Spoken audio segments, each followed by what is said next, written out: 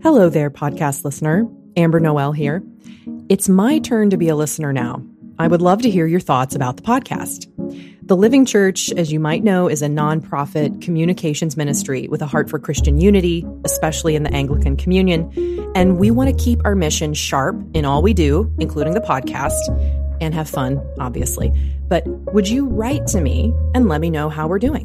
What's the podcast doing for you? Is it making a difference in your thinking, your ministry, your prayer life, your daily walk with your golden doodle? Do you have some hot takes on what we could do better? I want to hear it all. I might even read your comments on the next episode. There are so many great podcasts out there. I want to do more of what the Living Church is here to do and less of what it's not. So there are two things you can do to help. First, make sure you're following us from a podcast platform, Apple Podcasts, Spotify. Find us on the page and click follow. The second thing you can do is email me, ambernoel@livingchurch.org. Share with me a thing or two you've gotten from the podcast over the years. And if you want, include something we might do better. Help us stay not just a great podcast, but on mission. Follow us, email me, ambernoel@livingchurch.org. I can't wait to hear from you.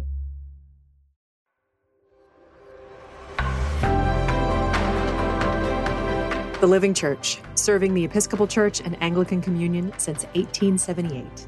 Welcome to the Living Church podcast.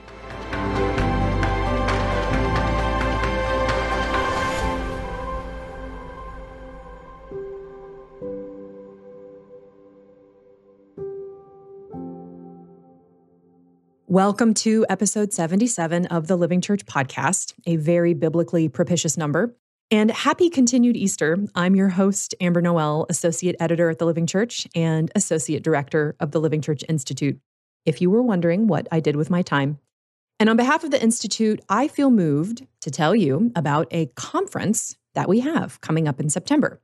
It's called Love's Redeeming Work. I think I've told y'all about it before. Love's Redeeming Work, Discovering the Anglican Tradition.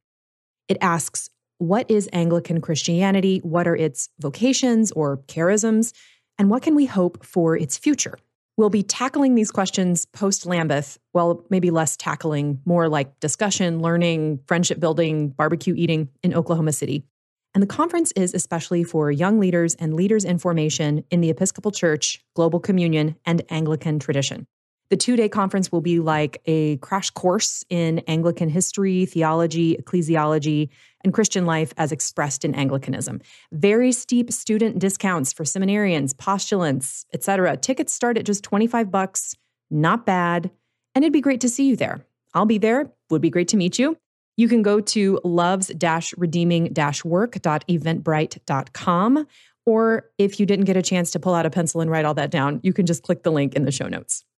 Now, speaking of Love's Redeeming Work, who listening to this episode today, by a show of hands, has ever heard of a little theological term, theosis? This is an important term. Beloved, you can put your hand down.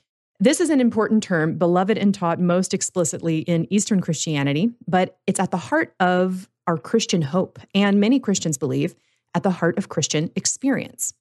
It's a term that grabbed my attention many years ago because to my little old Pentecostal heart, it captured the dynamism of life in Christ that I'd been told I should pursue growing up. But it homed it within the life of the church and most ancient root systems of the Christian faith. And if you've not heard this word theosis, I'll just leave you with that little teaser for now. Many of us have had these moments of finding the vocabulary of the heart or of some experience or desire that we couldn't quite name suddenly appear before us in the writings of the saints. Well, then when I started reading C.S. Lewis, I found a translator and a teacher of many of these concepts and an imagination that helped me put them on a theological map. Maps that often looked like Narnia or the planet Venus. Though Lewis doesn't use the word theosis in his writings, I found my understanding of this core Christian hope expand under his teaching. And I wondered, how much interest in or exposure to Eastern Christianity did Lewis have in his life as an Anglican? Who were his teachers? What do we learn through what he was learning about love's redeeming work? So, on to theosis in the life, works, and relationships of C.S. Lewis. What do we find there? I had a couple of conversation partners and guides who were up to this task, and we unearthed a few delightful surprises together. Doctors Crystal and David Downing are co-directors of the Marion E. Wade Center at Wheaton College, Illinois, which promotes the work of C.S. Lewis, J.R.R. Tolkien, Dorothy Sayers, Charles Williams, and 3 other key British Christian authors. And it also helps develop new writers and scholars of faith and imagination.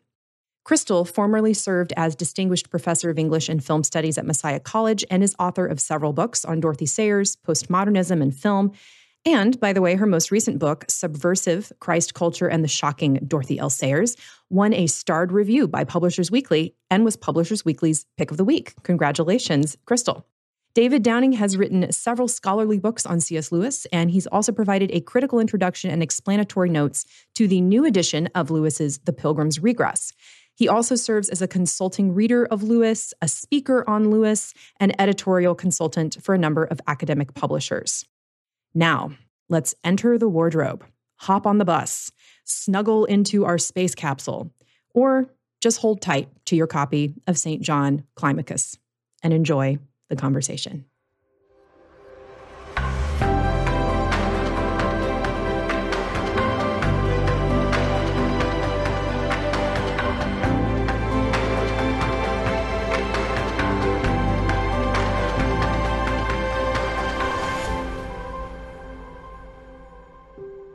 Well, David, Crystal, thank you so much for joining me today. It's great to join Yes, we're hoping you will join us at the Wade Center sometime soon as well. Oh, I would love to. Now, we are in Eastertide, beautiful season where we're getting drawn into the mystery, the joy of the resurrection and what that means for us. One of the themes of Easter and then on into Pentecost and then on into ordinary time actually is theosis, what I would just very briefly define as being transformed into the image and likeness of Christ in all of its fullness, experiencing and living into his life. And being a lover and a student of the works of C.S. Lewis for 10 plus years now, I have seen theosis, mystical union with Christ and his resurrected life, and how that all plays out in a human life. This is a theme that I've seen over and over in Lewis. And so today, I thought we'd do a little theological exploration of this concept through the life and works of C.S. Lewis. And so we'll look along the beam, as it were, for some Eastertide inspiration. And I thought, of course, who better to have here with me today than Crystal and David Downing? So first, I'd love to just talk a little more about theosis, especially for people who aren't familiar with this theological concept, flesh it out a bit. This is pretty easy to figure out in Greek, although I've never taken Greek, but it means something like becoming like God, or maybe to put it in a little more spicy way, becoming divine. Theos being God, and then osis indicating a process, theosis. Well, the term theosis doesn't come up much in C.S. Lewis's books and letters because he wasn't that familiar with Eastern Orthodoxy. He literally quotes 35 or 40 Western saints, starting with Augustine and coming down to Thomas Merton. But he doesn't mention Maximus the Confessor or John Climacus or some other really key figures in Eastern Orthodoxy. I think for him, it came mainly through a book by Evelyn Underhill called Mysticism. Both T.S. Eliot and Lewis read Evelyn Underhill's work. She was a great mysticism scholar. She takes the mystical way. In the West, rather than theosis, they tend to talk about sanctification in terms of the mystical way. She divides it into 5 stages. She has the awakening to God. She does talk about purgation and illumination, but she doesn't think they're separate stages. She thinks they're intertwined. The more you're purified spiritually, the more you understand more clearly. So that's stages 1, 2, and 3. And then stage 4 is the dark night of the soul, a feeling of the death of the ego, almost your own soul's crucifixion. And dark there doesn't necessarily mean horrible or miserable or despairing. It can also mean obscure. You don't know what's happening exactly. You don't know where God is, and in a way, you don't know where you are. But after that 4th stage, you come out on the side of, as I say, she doesn't say theosis, and she avoids saying union with God, because that sounds too much like we become gods. She says marriage with God, or walking with God, or experiencing the fullness of God in your inner being, which is pretty much what Paul promised when Paul wrote to the Ephesians. He said, may you feel the height and depth and feel God's presence in your inner being. So that was the outline that was very influential for Lewis. But just very briefly, for those who aren't familiar with the three stages where the Eastern theology would describe, and I think that the Catholic Church has embraced and other denominations too have embraced and explored the concept of theosis with the three stages of purgation or purification, and then illumination, and then sainthood. And so Evelyn Underhill stretching it out into five, describing it as an awakening to God, and then purgation, and then illumination, the dark night of the soul, and the marriage with God, being those five steps. So thanks for clarifying that, David. And then Crystal, I know that you have got some insights here. Well, it's very important to realize that both Lewis and Sayers were influenced by an Eastern Orthodox theorist, philosopher named Nicholas Zernov. In fact, when Lewis died, Zernov's wife placed a Russian cross of white flowers at his grave. And Lewis had presented a paper at an organization founded by the Eastern Orthodox Zernov. And then in 1944, Sayers read a book by Zernov called The Church of the Eastern Christians. And she has this amazing statement. And so here is what Sayers said. I have just been reading Dr. Zernov's The Church of the Eastern Christians, which was so attractive that I almost wanted to rush out and get converted to Orthodoxy immediately. There seemed to be so many points on which the Eastern attitude to things connected, or at any rate complemented the Western, and had a warmth and richness of charity and imagination, which is lacking in the legalism and formality of the West. Why have we been so ignorant all this time about the Eastern Church? And what prepared her for reading that 1942 book was her fascination with a philosopher named Nicholas Berdyaev, who had been influenced by Maximus the Confessor. And when you look up accounts of theosis, they always take you back to this 7th century theologian, Maximus the Confessor. And Berdyaev was profoundly affected Sayers, even before she discovered Zernov, by his emphasis on creativity. So that Berdyaev says to overcome the dualism of existence is possible only through creativity. And that's a very Christian assumption, because dualism of thought is not consonant with the fundamental doctrine established at Nicaea in 325 that Jesus Christ is both fully God and fully man. And almost all the heresies of the church have separated those, either by emphasizing one or the other. So what is nice about theosis, and I think intrigued both Lewis and Sayers, is it emphasizes the hypostatic union between the divine and the human. So we are following in the example of Christ in the process of theosis. And I'd like to now move into talking more about how that happens and the things that draw us into that transformation and what that transformation affects in our lives. And so first I want to talk about delight. Theosis and delight, what they might have to do with one another. Now, delight or joy, and joy for C.S. Lewis specifically has a very technical definition, which maybe we can get into. And these are so important to Lewis and in the process of sanctification and salvation.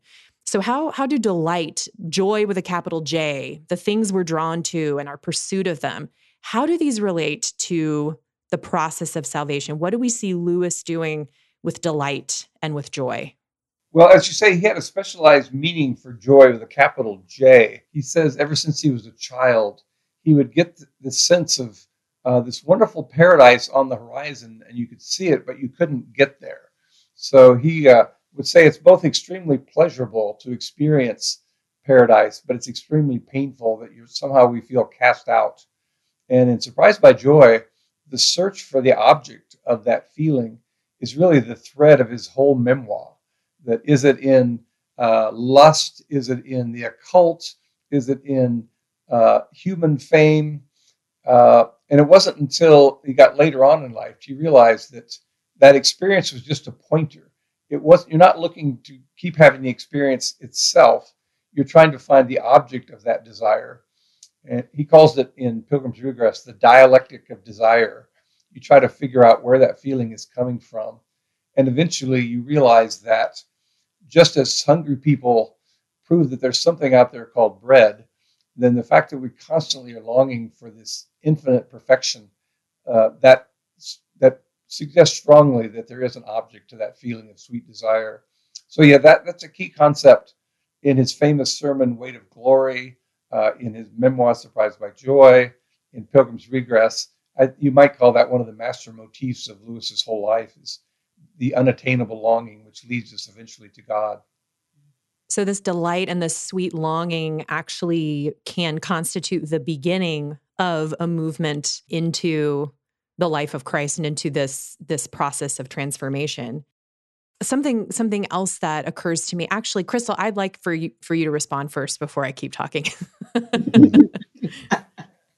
I think that dualism can be a temptation among Protestants who talk about theosis, insofar as Protestantism tends to reinforce the idea of autonomy. It's my personal relationship with Jesus, even though that phrase appears nowhere in the Bible. And this desire, I want a mystical experience. I'm turning into more godlike person.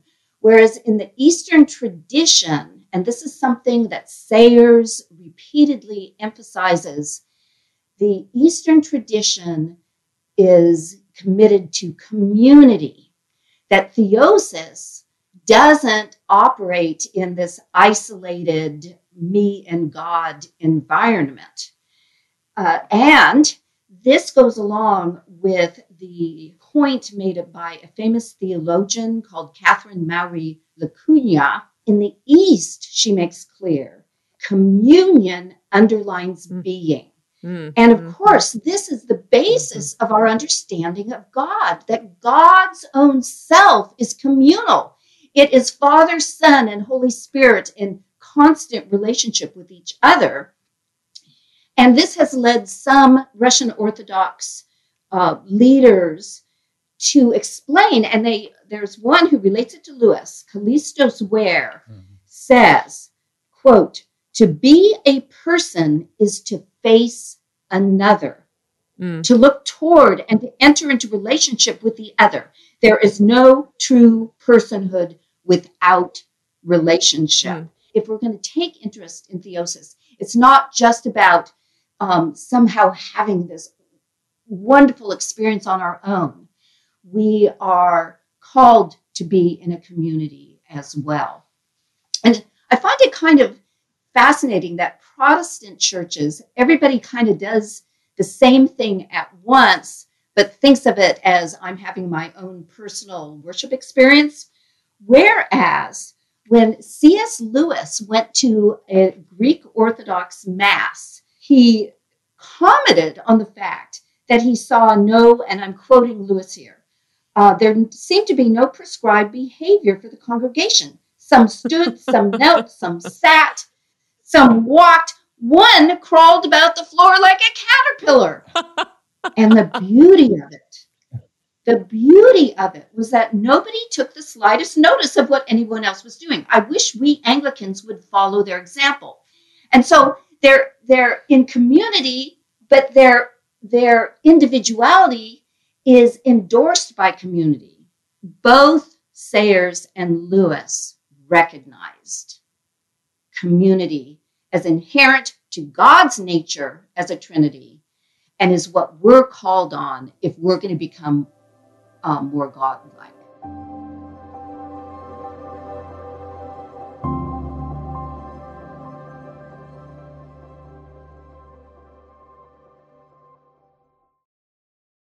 Getting an Easter basket from my parents at my age, really not embarrassing.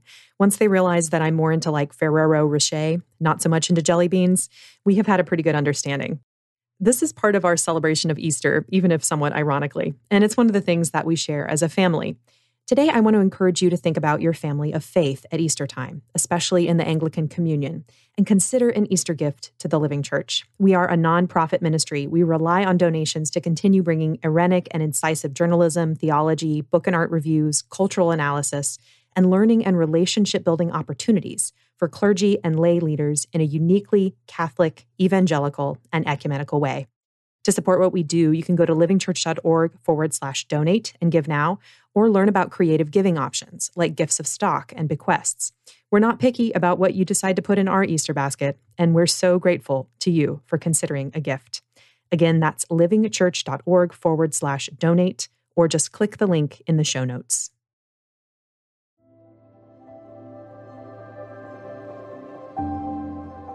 This is so beautiful. I'm seeing what you both have been saying come together in actually, I'm thinking so strongly of the magician's nephew.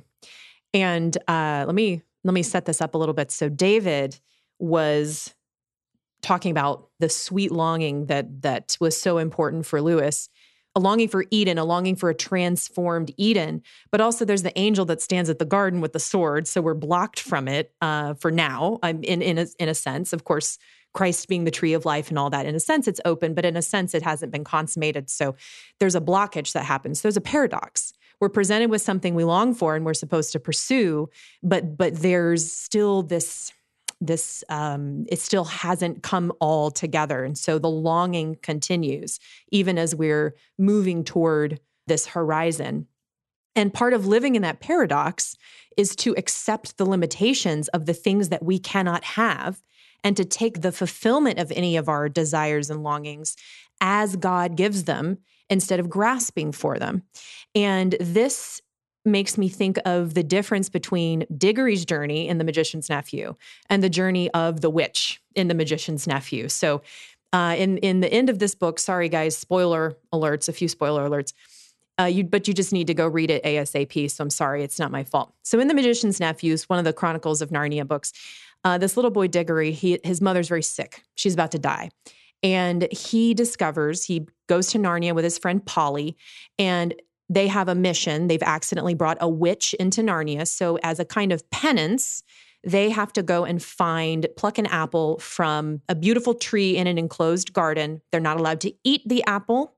They have to bring it uneaten, untasted to Aslan. And then Aslan's going to use that apple to somehow benefit his world of Narnia. And so when they go to this garden, they find the witch there. And of course, there's this little temptation scene. She says, "Oh, I've already eaten some and it's delicious." And she has this sort of horrible red stain around her mouth from the fruit.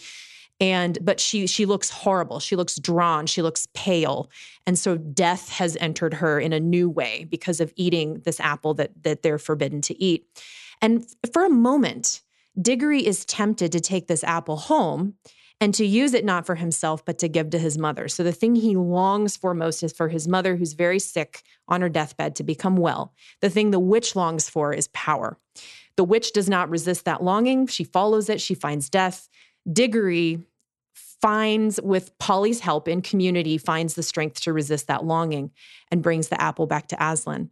And so then this is moving into what you were saying, Crystal, where Diggory is in this relationship with Polly, who's helping him to do what Aslan has asked.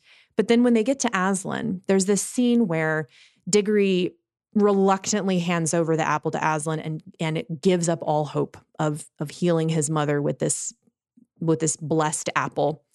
And he's only looking down at Aslan's feet. But for a moment, to be a person is to face another. He looks up into the face of Aslan and finds that he sees tears falling from Aslan's eyes. And it's in this encounter that he receives peace about his decision.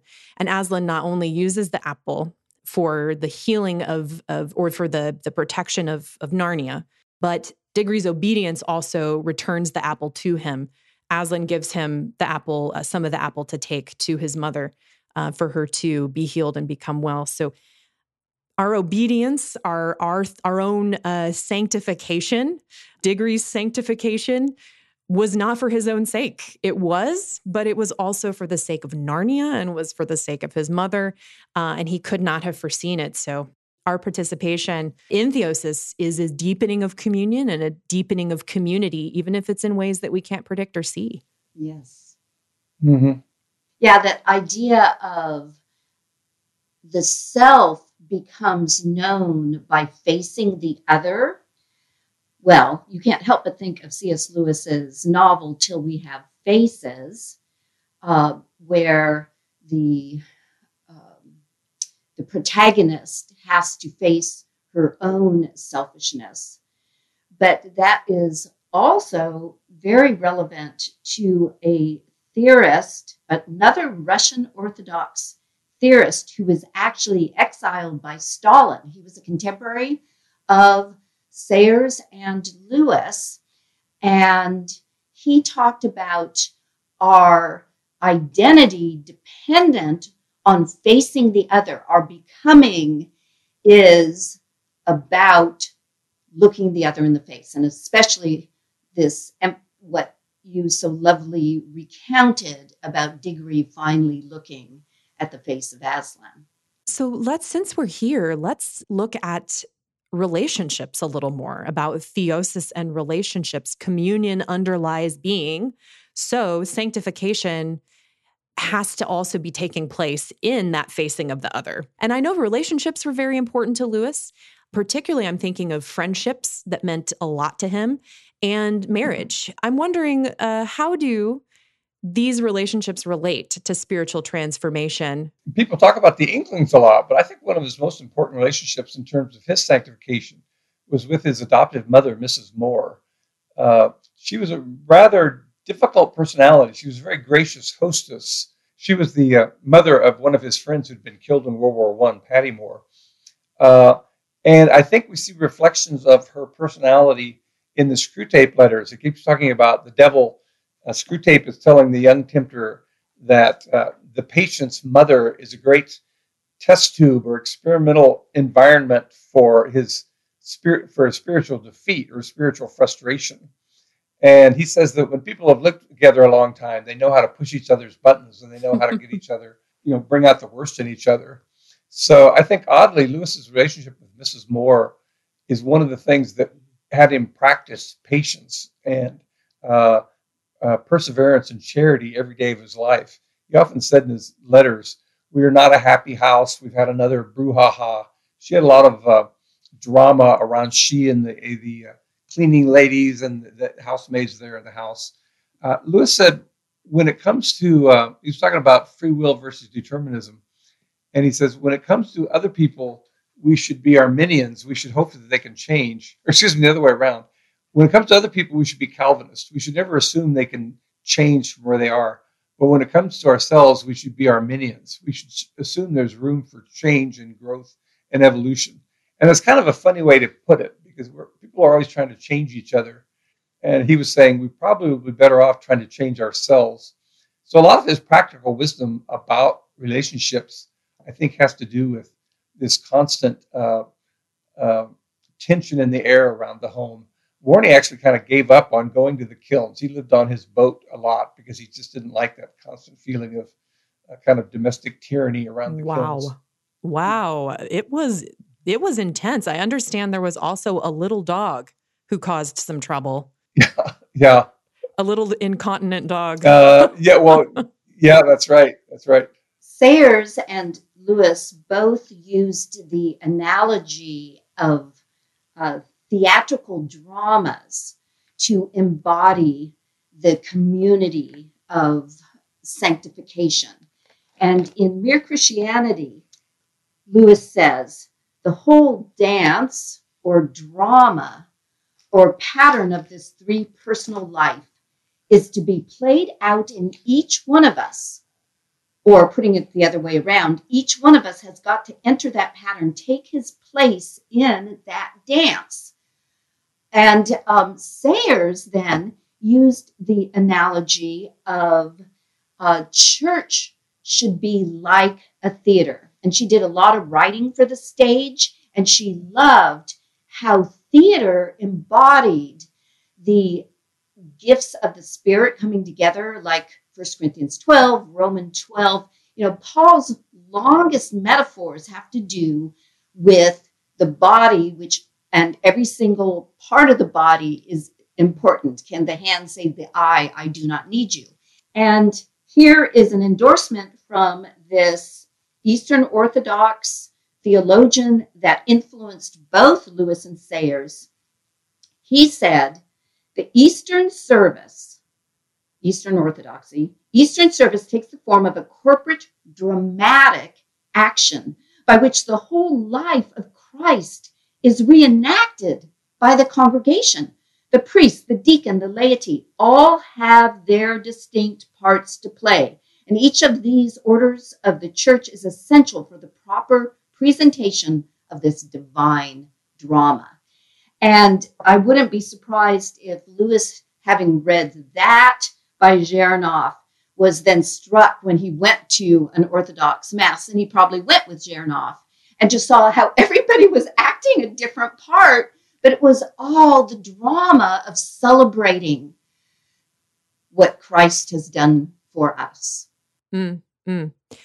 Yeah, and entering into that, whether that's in worship, in liturgy, or whether that's in theater, which has this really close, tight relationship with Christian worship in many ways. The important thing is to fulfill your role well. The most important thing is not to be best friends with all the other actors, although if you have a few good friends, that can be very helpful. And I see this in really clearly in the way that Lewis writes about marriage in The Four Loves, in The Great Divorce, even hints of it in That Hideous Strength. And the way that you're fulfilling your role in a relationship, your role of love, your role of faithfulness will sanctify you. And I think, do either of you know, is it Lewis that said, at least he indicated, I think, the best marriages aren't always the happiest? I don't remember him saying anything like that. Okay. Maybe I was just extrapolating. I was reading a book about the making of The Godfather, and Coppola said, unhappy sets often make for the best movies. I don't know what he meant by that, but he said somehow you don't necessarily have to have camaraderie on the set. We just had at the Weight Center, one of the reasons we love working there is just all the people that walk in the door. Last month, the daughter of Chad Walsh, he was a scholar at Beloit College in Wisconsin, and he was the first person to write a book about C.S. Lewis. And so he went over to meet Lewis twice in the 50s, and his daughters went with him. So this woman had been there when she was 13 and again when she was 16. She met Lewis twice. And she said the first time they met at Magdalen College, and he was very formal and somewhat distant. They wanted to go up and see the Magdalen Tower, and he insisted that she and her sister were both wearing dresses. He insisted that they go last up the stairs and they go first down the stairs. For the good for him. Variety. Yeah. So, but then she said when she went back 3 years later, Joy Davidman was in his life. And she said he seemed so much more relaxed, and there was all this repartee. And she said he really kind of transformed his social persona to be able to relate to people with joy rather than just being this British Don trying to entertain this American family. Mm-hmm. I thought it was kind of sweet that she just, even as a young teenager, she saw him so much more relaxed and fulfilled with joy in his life than he'd been the first time she met him. Mm. And that brings me to the thought that if technically speaking, the best marriages or the best film sets aren't always the quote unquote happiest, that's not to say that you want coldness or that you desire to just get trouble for yourself. I mean, Jesus didn't have to walk around looking for demons. Like they found him. So you don't have to go looking for trouble. But when I see, for example, I think of in The Great Divorce, there's this woman who starts approaching, and she's surrounded by this festive parade of animals and people and heavenly beings. And at first, the narrator thinks that it's the Virgin Mary, and he's ready to just fall on his face. Well, he should probably fall on his face anyway, because this was a very holy woman, and hardly anyone ever knew her name. She was a lady who lived in a little town, and she just lived faithfully with a not excellent husband, and took care of and loved her neighbors, loved her family, even loved the stray cats and dogs that would come by. And so she was surrounded by festivity and joy in heaven, and received honor and power and glory, frankly, because of this faithful life she led. But then when we see her in her interaction with her now deceased husband, who's been reduced to a very tiny size because of his overlarge ego in life, she responds to him still in love, but we find that he's kind of enslaved to himself. And in her interactions with him, we see she's not just filling a role. There's warmth, there's charity there. But she doesn't take her or her husband in too seriously. And this is very important in Eastern theology and in the process of sanctification, which is detachment from the passions. So when we look at her husband who's in danger of spending eternity in hell, like he's about to choose it, and she's trying to gently convince him, no, come over. This place is much better, believe me. He's trying to get her to express, how much she misses him and her attachment to him. And she just can't and doesn't, because her focus is on eternal things, which means she can love other mortal creatures, and she can love the things that God has made with the proper kind of detachment. She's not enslaved to anything. So she's able to offer love and peace and kindness in a way that's very strong and grounded. Whereas as he's kind of, passionately making his case for his side, we see him diminish and diminish and diminish. It's very frantic. It's very self-centered. So yeah, this detachment, even as you're facing the other, as you're in a loving communion with the other, this has to go hand in hand with a proper kind of detachment. Do either of you have any thoughts on that? Well, this is sort of a footnote, but it's interesting that you pick out the scene with Sarah Smith of Golders Green, because she seems like a goddess there in heaven, where she was a charwoman, and Golders Green is not a very prestigious part of London. But Lewis said the whole idea of her being this goddess of nature with all the animals following her, he got that from the character of Matilda in the Purgatorio. At the end of that story, he gets to the Garden of Earthly Paradise, and he sees Matilda. But Dante was basing the character of Matilda on a mystic he greatly admired named Matilda of Magdeburg. So here's Lewis getting some of the imagery from Great Divorce from Dante, and Dante's getting it from a famous medieval mystic. So all these things tie together in a fascinating way. Mm-hmm. Isn't it interesting that both Lewis and Sayers loved Dante? In fact, the last several years of Sayers' life, she was translating Dante into English for the Penguin series of the Divine Comedy. But that whole image of Purgatorio is a process. It's a process of purification. It is an image. Purgatory is an image of Theosis, really. You talked about the magician's nephew. When you think of that great scene in Voyage of the Dawn Treader, where Eustace has become a dragon, and he says he doesn't want to be a dragon. He wants to go back to being a little boy. So he tries to peel off this layer of dragon skin, and there's just another dragon underneath that. And finally Aslan says, well, I think I need to do that for you. And so he takes his claw and strips off all the layers of dragon skin. You could see that as an image of purgation or theosis.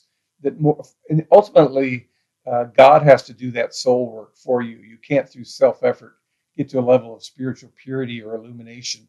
And I think that's almost the dark night of the soul right there, when he has to accept the pain of having Aslan do the surgery rather than the self-effort of stripping off more and more dragon skins. These seem to map on tantalizingly well with the 3 books of the Ransom trilogy, which, David, you and I are kind of gaga about. You've written an entire book Right. on the Ransom trilogy. We won't call it the Space trilogy because one of the whole points of the Ransom trilogy is that space is not just space. It's the heavens. It's full of it's full. It's not empty. So the 3 books of the Ransom trilogy. Let's chat about that for just a minute. How do we see purification, illumination, and sainthood played out in Ransom, in the 3 books, Out of the Silent Planet, Paralandra, and then That Hideous Strength? Yeah, that is a great question. I spent a whole chapter of my book on the Ransom trilogy. I took Evelyn Underhill's paradigm of the 5 stages and showed how Lewis, who loved Evelyn Underhill and actually got a fan letter from her about Out of the Silent Planet. Shortly before she died, she wrote and said, "I love this novel." And I think it's because intuitively she felt that he was showing you the mystical way or showing you the spiritual pilgrimage. The scene you mentioned, he gets abducted and carried off to Mars, but when he's in space, he expects coldness and blackness and emptiness, and he sees illumination and fire and comets and colors, the kind of images we get back from the Hubble telescope. And he says, "Why did they call it space? This is not empty and cold. This is glorious." And he said, "We need to go back to the older concept of the heavens." And Evelyn Underhill singled out that scene as especially excellent. And I think what it's doing is it's illustrating the awakening of the soul to God. Ransom has already been a Christian, kind of a nominal Anglican, but suddenly when he sees the beauties of creation, he starts thinking about the Creator. So, but he also, both in Out of the Silent Planet and Paralandra, there's quite a bit of illumination and purgation that needs to go on. And Out of the Silent Planet, it's mainly anxiety. At the end of the story, the Archon of Mars says, "You're not guilty of too many things except for anxiety. You're constantly fearful." He comes from a fallen planet where the unknown is usually something negative. So he can't get used to the idea of unfallen planets where you're not going to be surprised by something horrible. When he goes to Paralandra, he was taken off to Malacandra involuntarily and underwent a lot of spiritual experiences. When he goes to Paralandra, he volunteers for the mission. And rather than being going in a spaceship, he's sent in a coffin. And in many ways, the symbolism there is impossible to miss. So he has to undergo a kind of death of self when he goes on this mission to Paralandra or Venus. When he arrives there, he had sun exposure on one side of his body and not on the other. So the Green Lady, the Eve of Paralandra, calls him piebald because he's really half sunburned and half pale. And Lewis loved a mystic who's only known as a man from Berlin, or it's not a man from Hamburg. It's called the Theologica Germanica, and it talks about the constant struggle between I-hood, capital letter I, versus godhood. And one of Lewis's most marked up books in the library we have at the Wade is the Theologica Germanica. And I think he's literally showing you in the piebald nature of Ransom this struggle between his anxiety, why isn't God helping me? I'm not adequate to the task. Versus his gradual reassurance that he can complete this mission. When you get to that hideous strength, he's pretty much arrived. He's at a place of walking with God. He's wounded. He's got the wound of Christ. He's got a wounded heel, but he's sitting in this kind of majestic setting, almost like a king. And this time, as he's gotten very far along in his spiritual journey, he meets Jane Studdick, who's this disillusioned young intellectual.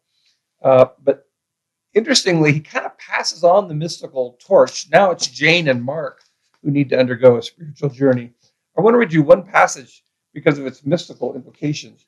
This is in That Hideous Strength, when Jane first meets Ransom, who's in this upper room with a golden beard, and even though he's an old man, he looks like a 20-year-old boy. And Lewis describes it this way. This is Jane Studdick meeting Ransom. A boundary had been crossed. She had come into a world, or into a person, or into the presence of a person. Something expectant, patient, inexorable met her with no veil or protection between. In this height and depth and breadth, The little idea of herself, which she had hitherto called me, dropped down and vanished, unfluttering into bottomless distance like a bird in space without air. And that's a very mystical description of her suddenly realizing her own smallness. And she almost experiences the death of self the very first time she meets Ransom. So apart from the overall structure of the three novels, you have these moments of mystical encounter, which are very similar to the writings of Evelyn Underhill and some of Lewis's favorite mystics like Julian of Norwich and Walter Hilton, two English mystics. And then we see in this trilogy, we actually see Ransom come to the peak of the mountain, as it were. I mean, he's someone who goes through Theosis to at such a depth and allows the life of Christ to be infusing him, and he suffers and experiences a kind of death on Paralandra, several deaths actually on Mars and then on Venus. He experiences several deaths until he's been purified. He climbs the mountain, he sees the great dance, this beatific vision, and then he lives out the life of Christ on the planet Earth until he's taken up by the gods to return to Venus at the end of that hideous strength. Sorry, spoilers. I'll have to put a big spoiler alert in the intro to this podcast. And so when Jane comes into his presence, when you're describing that, I just thought he has become an icon of Christ. And so maybe another way to describe theosis is that we're becoming three-dimensional, walking, talking, living, blood in our veins icons, literally, of Jesus Christ, so that coming into the presence of a deified Christian and a sanctified Christian is to come into the presence of Jesus in a very real way, so that the same things happen when you come into the presence of the Lord, which is that you realize your smallness. You feel where you're inadequate, but you're also raised into his grace and invited to experience the grace of God. That's really beautiful. Crystal, did you have any thoughts here? Well, I was thinking that the one essay that strikes me as summarizing much of what we've been talking about today is C.S. Lewis's The Weight of Glory, where he talks about this weight of wanting to have the glory of Christ, but it's about being in the presence of Christ. And that goes back to, this is not just about glorification of the self, it's about sharing in Christ's glory. But then C.S. Lewis ends The Weight of Glory, reminding us that we should have as much a sense of a burden, a weight for the glory of others, for the glory of a charwoman. And so that returns us to community. This isn't about an autonomous process of sanctification. And you see that in the Ransom trilogy, how, especially at the very end, where Hideous Strength, it's comparing two different kinds of community, a community that draws you more towards self-service and narcissistic desires versus a community that draws your attention towards Christ. Yes, those two communities. You could read Lewis's essay, The Inner Ring, to describe the community at Nice, this hierarchy of trying to get higher and higher and making moral compromises in order to rise the ladder of ambition. But the community at St. Anne's, where Ransom is well described in an essay by Lewis called Membership. That a person, you lose your name in prison, you get a number, but you also lose your name in a family. You become mom or dad, and so there's two different ways to lose your personal identity. One is to give it up as a member of community. So those two essays are a great contrast in terms of these really sick community at Nice versus the really healthy Christian community at St. Anne's.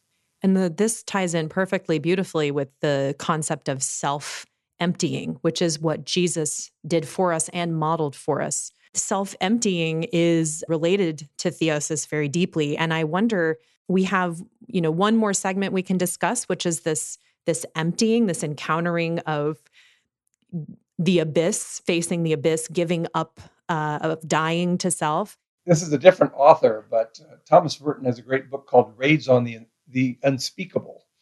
In Buddhist theology especially, there's this encounter with the abyss, this feeling of nothingness, and the fact no meaning, no purpose, no plan, and that we ourselves are nothing. It's a very earth-shaking experience. But Thomas Merton thinks that Christians need to undergo that too. But when he calls it raids on the unspeakable, once you face the abyss or the nothingness, how do you come back and start rebuilding yourself in God's eyes rather than trying to use your human resources to maintain your personal integrity? The whole image of that hideous strength is the Tower of Babel, that people are trying to use their resources to build a way to heaven, and that gets destroyed, both in the Bible and in that hideous strength. These human attempts to achieve Godhead end in destruction and tragedy. It has to go the other way around. And then in contrast to that, there's the great dance at the end of Paralandra, which is a kind of right.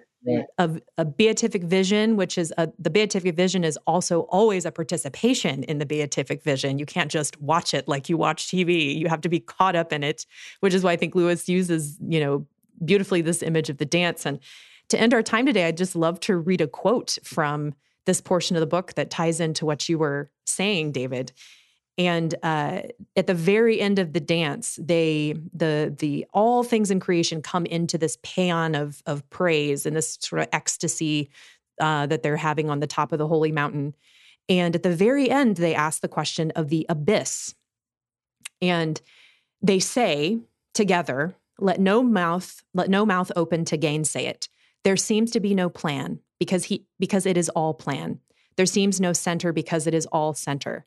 Yet this seeming also is the end and final cause for which he spreads out time so long and heaven so deep, lest if we never met the dark and the road that leads nowhither and the question to which no answer is imaginable, we should have in our minds no likeness of the abyss of the Father, into which if a creature drop down his thoughts forever, he shall hear no echo return to him.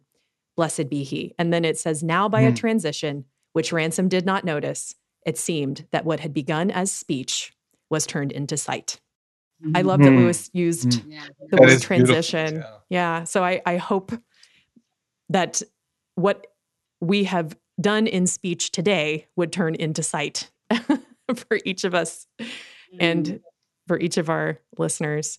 And I've been speaking today and having so much fun with Dr. Crystal Downing and Dr. David Downing. Thank you so much for taking time away from the important and enjoyable work that you do to speak with us today on the Living Church podcast.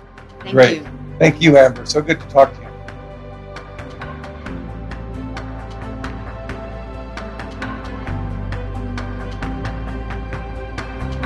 Thanks for tuning in to the Living Church podcast, a ministry of the Living Church Institute. If you enjoyed this episode, why don't you give us a good rating? Leave us a review on whatever podcast platform you're using today. And come back in 2 weeks for a conversation with the Reverend Canon Nicholas Porter, Executive Director of Jerusalem Peace Builders, and Israeli peace activist Sarah Benazera about not just handling national and personal conflict in tense times, but transforming conflict. Sounds like Pentecost work to me. Tune in. I'm your host, Amber Noel, and it's been good to be with you. Peace.